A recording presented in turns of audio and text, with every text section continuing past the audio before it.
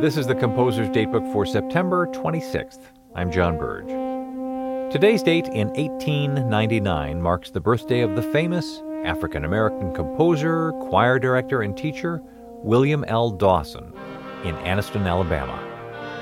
After musical studies in Kansas City and Chicago, from 1931 to 1956, Dawson taught at the Tuskegee Institute, where he developed the Institute's choir into an internationally renowned ensemble.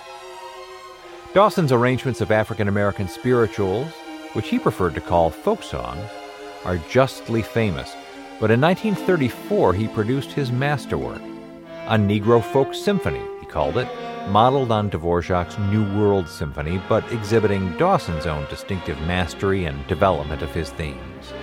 His goal, he said, was for audiences to know that it was unmistakably not the work of a white man.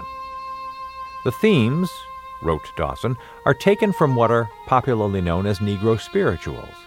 In this composition, the composer has employed themes over which he has brooded since childhood, having learned them at his mother's knee.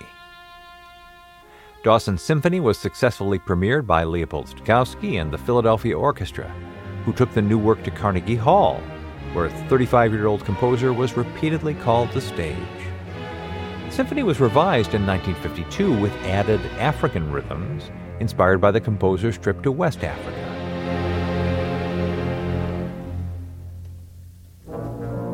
Composer's Datebook is produced by APM, American Public Media, in collaboration with the American Composers Forum, reminding you that all music was once new.